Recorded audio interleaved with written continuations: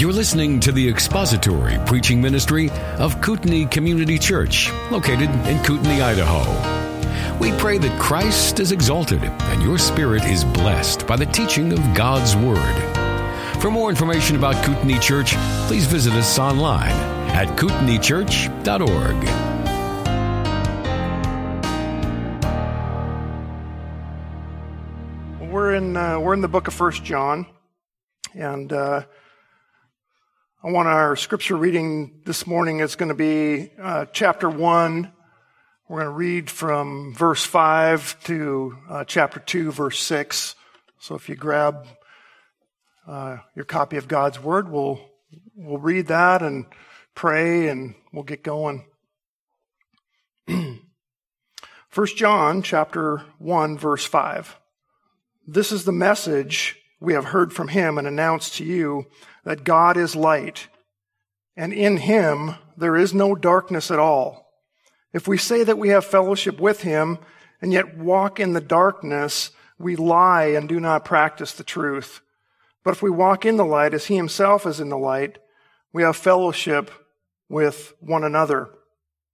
And the blood of Jesus, his Son, cleanses us from all sin. If we say that we have no sin, we are deceiving ourselves and the truth is not in us. If we confess our sins, he is faithful and righteous to forgive us our sins and to cleanse us from all unrighteousness. If we say that we have not sinned, we make him a liar, and his word is not in us. My little children, I am writing these things to you so that you may not sin. And if anyone sins, we have an advocate with the Father, Jesus Christ the righteous. And he himself is the propitiation for our sins, and not for ours only, but also for those of the whole world. By this we know that we have come to know him, if we keep his commandments. The one who says, I have come to know him, and does not keep his commandments, is a liar, and the truth is not in him. But whoever keeps his word, in him the love of God has truly been perfected. By this we know that we are in him. The one who says he abides in him ought himself to walk in the same manner as he walked. That's our passage for this morning. Let's go to the Lord with a word of prayer. Father, we just praise your name this morning. We thank you that we can look all around at the mountains and the beauty of your creation and just be in awe of who you are and the fact that you are an amazing God and that you actually love us and care about us and are involved in the day-to-day of our lives. What a privilege it is to be called a child of the King. And we just pray, Lord, as you go before us this morning, that you'll help us to understand what it is to look into your word, to rightly divide it, to be accurate, and that our hearts would be impacted for obedience to you, that we would want to serve you, that our desire would be to be about your business at all times, that we would be willing to share our faith with any that would listen to us, and that, Lord, we would consider that you would get all the glory and all the praise. And this we pray in Jesus' name. Amen. All right, so we've been in the book of 1 John. It's just definitely been a very encouraging book to me. I don't know about you, but it has for me. I guess it's encouraging unless you're an unbeliever, because then not so much. Then it might not be so uplifting. This book was written to believers in Asia Minor. The purpose, John tells us, that your joy may be full. He says that in chapter 1, verse 4. He says also that you may not sin. That's a good purpose, that we may not sin. I like that. And also that you may know that you have eternal life. That's beautiful. We write these things so that you may know that you have eternal life. That's good to know ahead of time. Also, he says that you may continue to believe. That's chapter, it's 5:13b. May continue to believe. Keep moving on in your faith, continuing to believe. He says also in chapter 2, verse 26, it's to address the false teaching that was entering into the church the Gnostic teaching. He says in chapter 2, verse 26, "These things I have written to you concerning those who are trying to deceive you." Right? Remember last week we were talking a little bit about that, the contrasting of Asia Minor, and how it isn't really that much different than it is today because of the false temples and false gods that are scattered all throughout America, the same as they were in Asia Minor back then. It's not a lot of different. Their motive is to lead the people astray. It's really what it comes down to. They want to lead the people astray. Jesus said this in Matthew chapter 7, verses 13 and on, "Enter through the narrow gate. Enter through the narrow gate, for the gate is wide and the way is broad that leads to destruction. And there are many who enter through it. For the gate is small and the way is narrow that leads to life, and there are few who find it.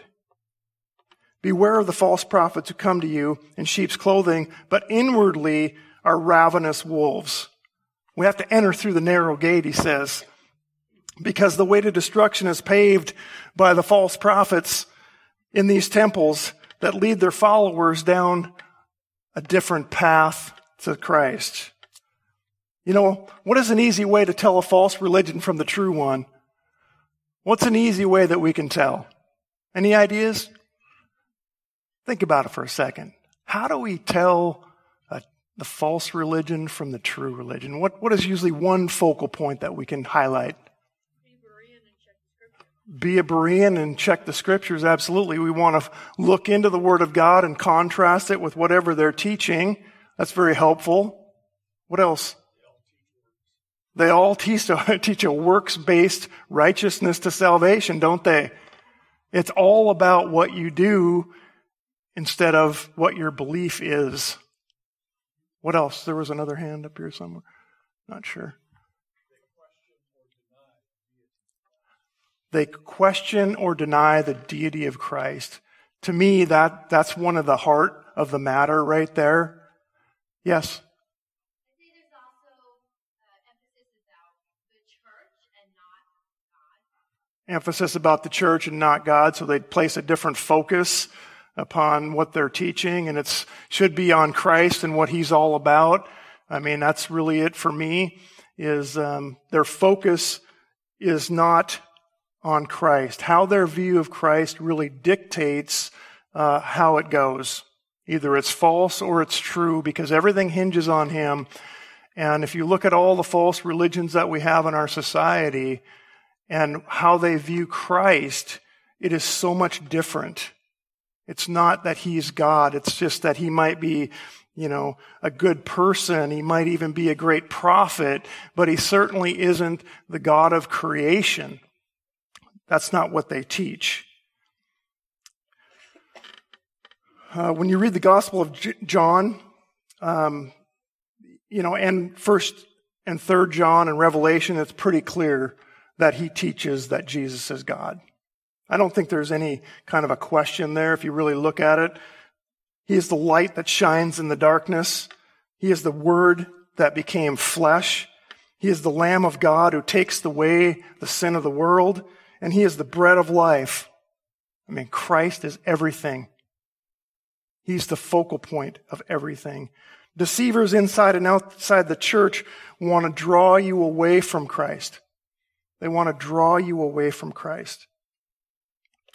What is so striking in the book of 1 John to me is the clarity that he brings in helping us to understand the differences between true and false converts.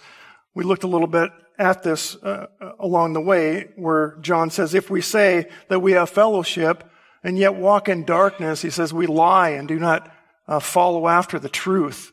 That's one way to tell.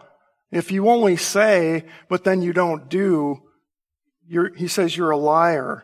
If we say that we have no sin, he says we're deceiving ourselves into thinking that we are a believer. And I think the reason why he needed to do that is because of the Gnostic teaching that was happening. The biggest issue there is that the Gnostics were pretending to be the real and one true church. They were spreading their lies that they were also the true Christians. So you can imagine that when you have that mixture within a congregation, there might be some confusion as to, well, who really is a believer and then who really isn't, right? That confusion could enter in, and it's up to us to look at the scriptures to understand who an authentic believer is from an imposter. And I think this is what John does really well as he's going through this. He's contrasting this idea of a true believer from a false believer. In 2 Timothy, Paul tells us this, but evil men and impostors will proceed from bad to worse, deceiving and being deceived. And he's talking about the end times there. Paul described these evil men perfectly in 2 Timothy 3:5. He said they were holding to a form of godliness. What is a form of godliness? How can someone have a form of godliness but then not have the true God? All talk and no walk. I love that. You got to walk the walk, right?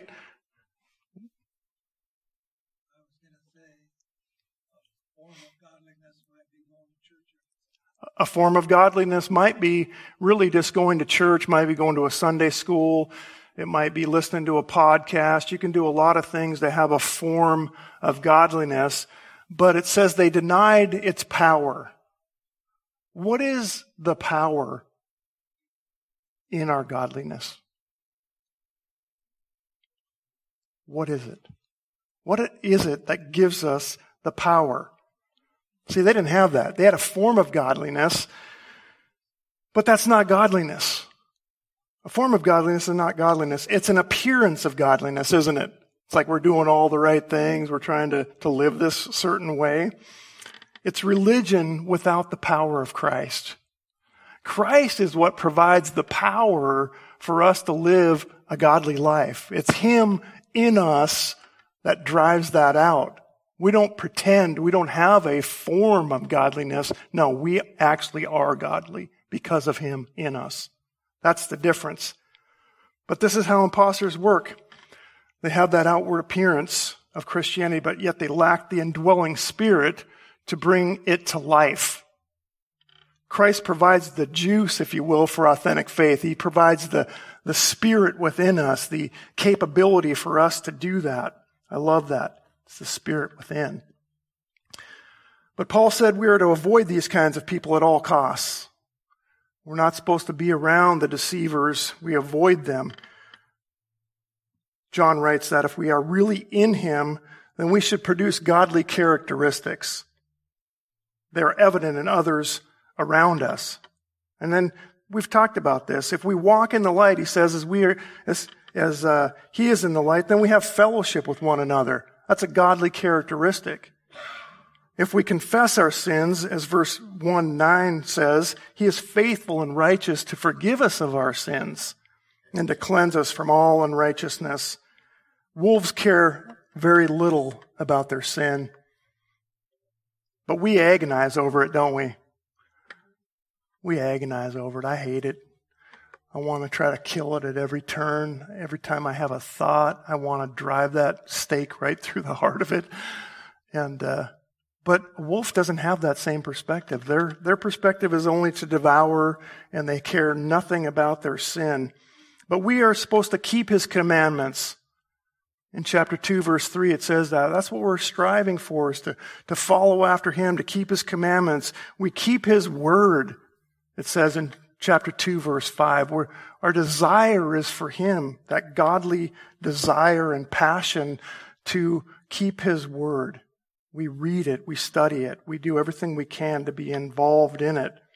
What sets us apart from the world system is that God is the God who lives in us. Asia Minor, America, they're very similar.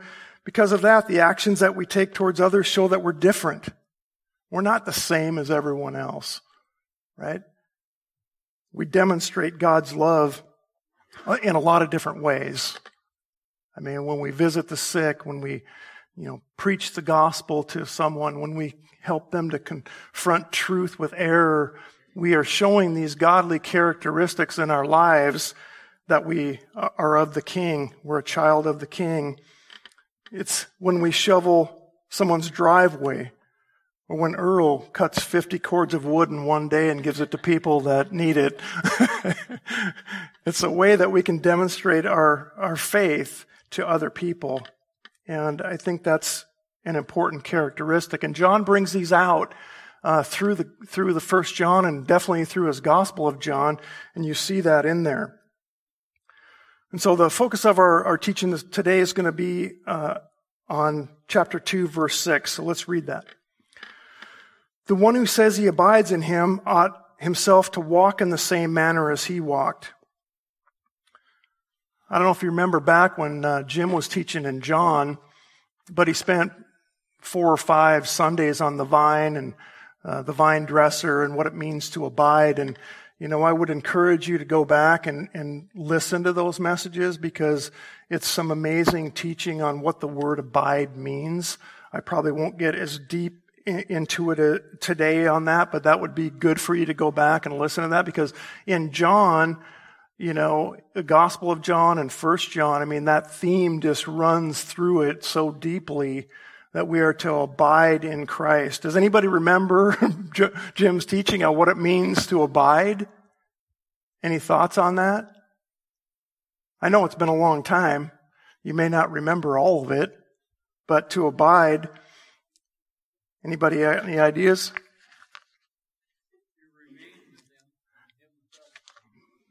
Good job, Earl. He said it's to remain in him. And I think that hits the nail on the head. It really does. It's to dwell, to remain with, to stay put, to abide. I think about, like when I used to go over to my dad's house, I'd go over there and I'd abide with him. I remained with him. It was comfortable. It was a good place to be. And I think about the same with my Savior, to remain with him, to abide with him, to dwell with him. It's my desire to be about his business and to do that.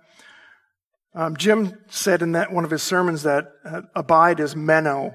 That's the Greek word meno. And he said that there's 118 times in the New Testament that word is used.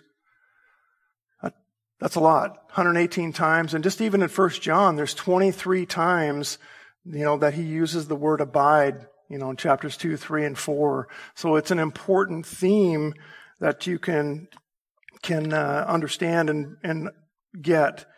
When we truly abide in Christ, we remain in him. It's our desire. That's what it is. So he says in John 15:4, I'm going to read this. It says, "Abide in me, and I in you. As the Father cannot bear fruit of itself unless it abides in the vine, so neither can you abide in me." So we abide in him, but he also abides in us, right? The abiding is mutual. If we say he abides in me, then I abide in him. I abide in him, he abides in me. It's a mutually beneficial relationship, I think. When we abide in him, we bear a lot of fruit. We have seen some of that in 1 John. He says this in 1 John 2:5, "But this we know, that we have come to know him if we keep his commandments. But whoever keeps his word in him, the love of God has truly been perfected. By this we know that we are in him." I love that. The opposite is true for those that don't abide, though, in him. How can they bear fruit if they're not grafted into the vine? If they're not truly remaining and being involved in Christ, they cannot bear fruit. It's not possible for them to do that because they're not connected to the God who is love. This is salvation, unbelievers between believers and true converts and false converts. We can see the difference. Jesus said this to the unbelieving Pharisees in John 5:38. You do not have his word abiding in you, for you do not believe in him who sent me. You don't have that abiding word in you because you don't even believe him. There's a contrast between those that abide and those that don't. That's what we see in John. He says, if you keep his word and keep his commandments, the love of God is in you. That's one of the ways we can see. But if you don't even believe in Christ, it isn't possible for you to abide and remain in him. Look over at chapter 4, verse 13 in 1 John. Chapter 4, verse 13.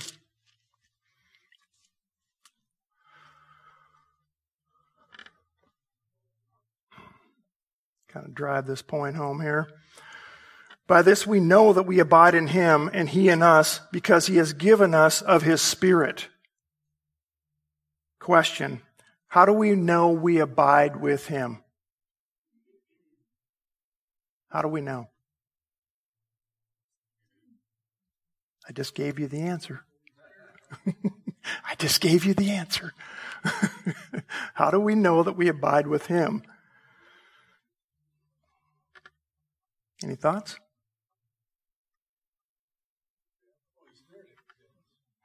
Because of that Spirit that lives within us. This is how we know that we abide with him. There was never a question about salvation for me when I got saved. It was just a 180-degree turn. And I think that's probably been the case for all of you as well that claim him.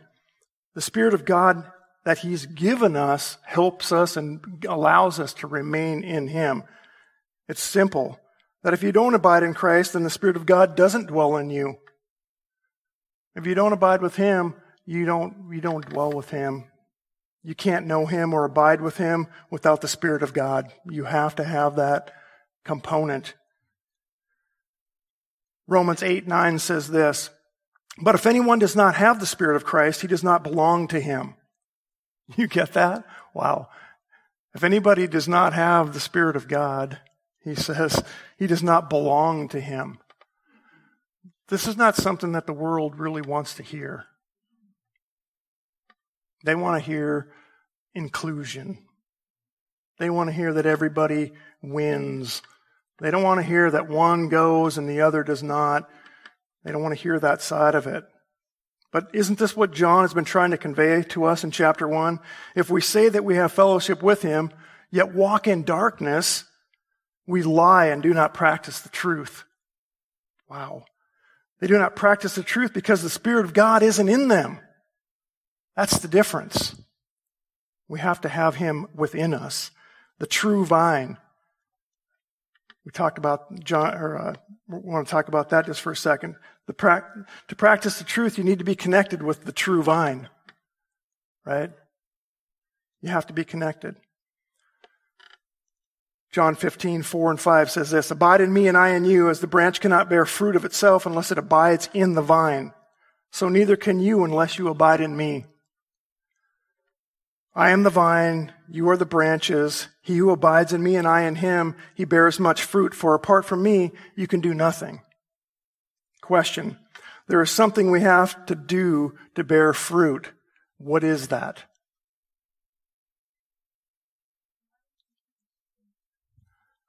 Abide where?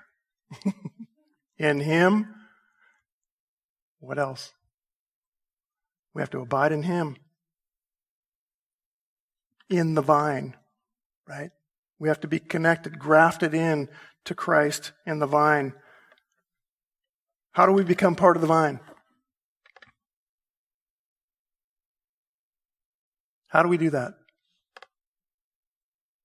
Can we do it by ourselves? Under our own power? Under our own capacity?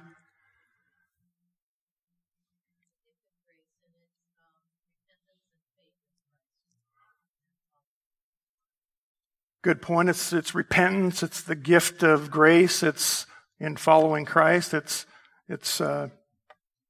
being about his work. It's to receive his Spirit, isn't it? We're grafted in through the Spirit of God, and that's how we can abide in the vine.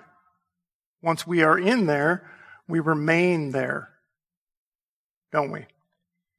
One of the things I liked about Jim's teaching there is that, he talked about the vine and abiding and the fact that we can never, if we're in there, we cannot stop abiding. we're going to remain in him. I'm sure he said it way more eloquently than I just did, but but anyway, the idea is that we're going to remain with him. John 12:46 says this, I have come as light into the world so that everyone who believes in me will not remain in darkness. That's the idea. Spirit of God, get grafted in. And because of that, we have different characteristics. And that's what John's talking about a lot. And I think it's a vital truth that Christ is to be proclaimed. He talks about that in 1 John. I mean, this Christ who I have, felt and heard and, been involved with, this Christ is who I announce to you. And he said he proclaimed it. And we're supposed to understand the differences between true and false believers as a result of that. That is those that abide in Christ and those that don't. There are those that are truly connected to the vine and others are not. We need to know the difference between true and false converts, and we need to be able to identify those. This passage in Matthew describes the good and the bad fruit beautifully. If I'm going to read it here, it's just a couple verses, but it's Matthew 7:15 to 23. He says this, beware of the false prophets who come to you in sheep's clothing, but inwardly are ravenous wolves. You will know them by their fruits. Grapes are not gathered from thorn bushes, nor figs from thistles, are they? So every good tree bears good fruit, but the bad tree bears bad fruit. A good tree cannot produce bad fruit, nor can a bad tree produce good fruit. Every tree that does not bear good fruit is cut down and thrown into the fire. So then you will know them by their fruits. Not everyone who says to me, Lord, Lord, will enter the kingdom of heaven, but he who does the will of my Father who is in heaven will enter. Many will say to me on that day, Lord, Lord, did we not prophesy in your name, and in your name cast out demons, and in your name perform many miracles? And then I will declare to them, I never knew you. Depart from me, you who practice lawlessness. He is the vine, and we are the branches. It says when we abide in him, it means that we have been grafted into the vine. But even in normal, I guess horticultural terms, all trees can't be grafted into each other. They are not compatible.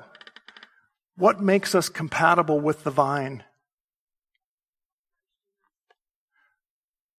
Christ in us, salvation makes us compatible with the vine. I love that ability to be able to be connected to Christ in this way. If you are in the vine, you have to grow the fruit of the vine. If you're really in Christ, the fruit that we bear has to have the same characteristics of Christ, doesn't it? It can't be my fruit. Nobody that stays in the vine produces bad fruit. We're not supposed to produce bad fruit because we're of him. So the second part of this thing that we want to talk about is the one who says he abides in him ought himself to walk in the same manner as Jesus walked. Chapter 2, verse 6 says this, very same thing. The one who says he abides in him ought himself to walk in the same manner as he walked. What does that word ought mean? Any thoughts about that? It's not a very common word, right? I don't use that word. We ought, says, he abides in him, ought himself to walk in the same manner as he walked. What does that word mean? Say it. Should do it? We ought to do it. We should do it. Right? That's a good way to put it. If we abide in him, we ought to walk as he did. We should definitely walk as he did. The Greek word is ophelo, and it means to owe. To owe, to be in debt for, to be under an obligation, bound by duty or necessity to do something.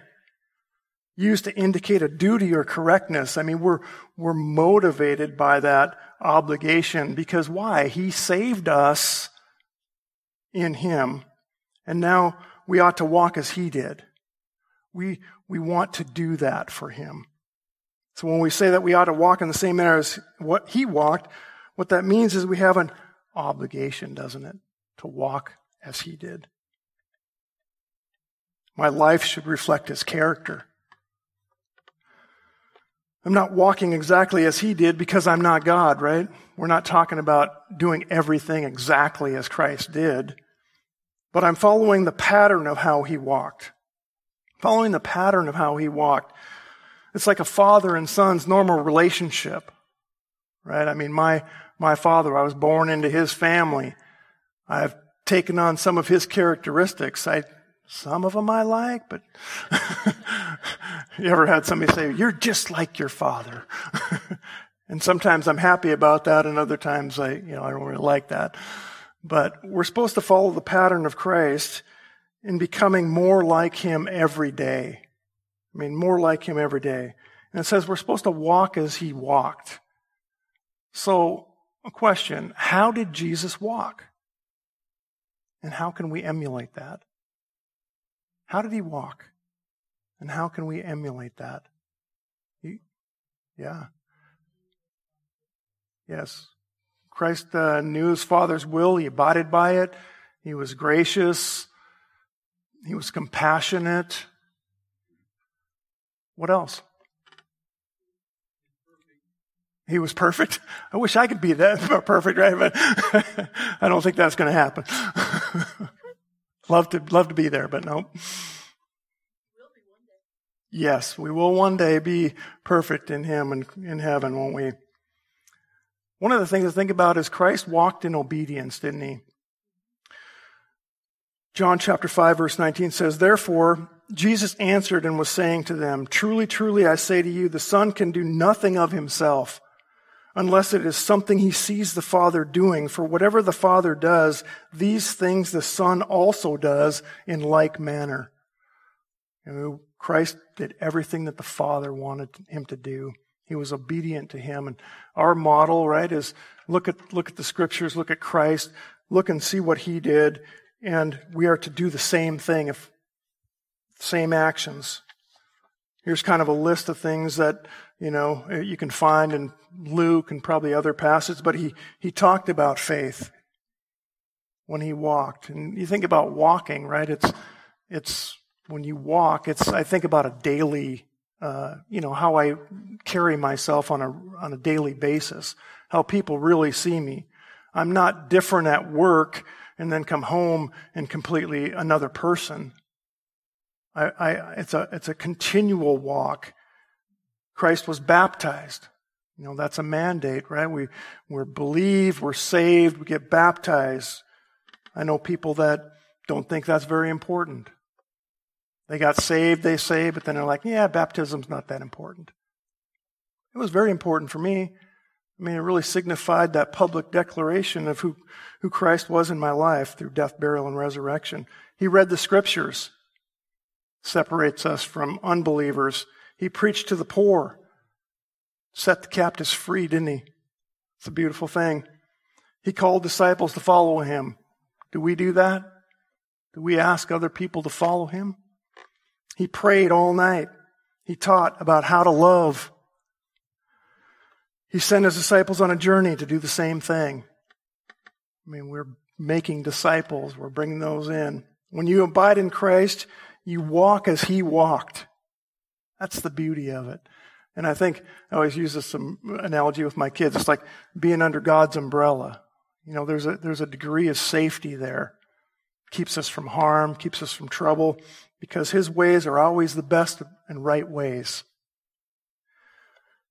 So I would say, examine your faith. Examine your faith to see whether you are in him or not. Should you be listening online or here in person, I would say something to each of you that you should examine your faith. The reason being is that some of you think that you are saved and that you're not. You examine your heart. And some that are here are saved and maybe have lost the passion that they have for the Lord. And they need to be reminded that they actually are in the vine and that they are to bear good fruit. 2 Corinthians 13:5 says this, "Test yourselves. Test yourselves to see if you are in the faith. Examine yourselves, or do you not recognize this about yourselves, that Jesus Christ is in you? Unless indeed you fail the test. Some pretty powerful words. Examine your hearts to see whether you're in the faith. Look inside yourself and ask the honest questions. Do I abide in Christ, or am I an imposter? Do I really have that true faith that really motivates me, or am I an imposter? Is my desire to bear fruit, or am I just playing the game so others will think that I'm part of the vine? See a lot of people out there doing that, don't we? People think they're saved, but the real test comes when you examine your heart against the Scriptures, and it proves out, just as 1 John here is talking about. If we say that we are in Him, but don't follow after Him, we're lying, and the truth is not in us. I would say today to examine yourselves, to see if you're in the faith. The reason why I bring this up a lot of times is because I think in America we see a weak gospel being presented. So weak gospel presentations, so you lead to false conversions, don't they? And I've fallen into some of this trap when I was really young. I didn't know how to present my faith the way that I needed to. Have you noticed that some of the presentations these days, I mean, have you seen them? Just pray this prayer. Have you heard that? Just pray this prayer. I always heard this one. Now with every eye closed, if you've accepted Jesus, slip up your hand real quick. Oh yes, I see you over there. I see you. I mean, all these things, I think, it's easy believism, and it's not based on a true gospel presentation. And this example I'm going to present could be a lot of different places, but this one was on Jimmy Swaggart's website, and I know he's definitely not the example for all things, but I think this typifies a gospel presentation that a lot of people actually emulate. It goes like this. He has this right on his website. Dear Lord Jesus, I realize that I am a sinner and have broken your laws. I understand that my sin has separated me from you. I am sorry, and I ask you to forgive me. I accept the fact that your Son, Jesus Christ, died for me, was resurrected, and is alive today, and hears my prayers. I now open my heart's door and invite Jesus in to become my Lord and my Savior. I give Him control and ask that He would rule and reign in my heart so that His perfect will would be accomplished in my life. In Jesus' name I pray. Amen. And then there's this little thing. Congratulations, if you prayed this prayer in all sincerity, you are now a child of God. That's a terrible presentation of the gospel. That's easy believism. That's a false assurance of salvation. And that approach really has led so many down a path of false conversion. And that's really what we're trying to avoid, is that false conversion. We're trying to give them the true gospel. 1 John talks about that. The one who says unbelievers don't give a false assurance of salvation to those kinds of people. And the one who does, the true believers. There's a contrast, isn't there, between the ones who actually do the will of God and out of a passion and a desire and a love for Him, and the ones that just say that they are in Him. Yeah. Well, what Peter was saying is, what are some of the issues with the presentation there of this kind of a gospel presentation, and what should we be highlighting here? I mean, some of the issues, I think, is just you're praying a prayer without really asking for a heart change. There's not a true grieving over your sin. I mean, there's definitely a worldly sin that, it says, hey, I'm sorry about my sin. I'm sorry I got caught. But then there's that godly sorrow that drops you to your knees and you really view yourself, before the Lord as a broken individual that needs His grace and salvation. Repentance is truly, a changing, it's obviously your life's character should be changing. There should be that. There's a cost to following Him. That's not being presented. If you're going to follow Christ, There's definitely a cost, and people need to know and be aware of that. But, didn't really highlight sin all that heavily, that, we are sinners. We can't save ourselves. We need a Savior to do that. I mean, there's a lot that's wrong with this presentation. And I think as you read the scriptures, you start to see that clearer and clearer every day, that it is all Christ. I don't just make a decision for him. He draws people to himself. That's the beauty of it. We don't have anything in this. That's the nice part about it, is that he draws us, he saves us, he grafts those into the vine that he wills and wants to, and we are in humble adoration to him. So I hope that answers that question. I don't know. Yeah, there's bad theology in that presentation of the gospel for Jimmy Swaggart. There's no doubt about it. Exactly. Yeah. There's only one way to the Father. That's through the narrow gate. I mean, it's not all these other religions, is there? But the life that we live in Christ is not possible without abiding and walking in him. That's the point of it. When times of need come, we draw our strength and we draw our direction from him, and we don't rely on ourselves.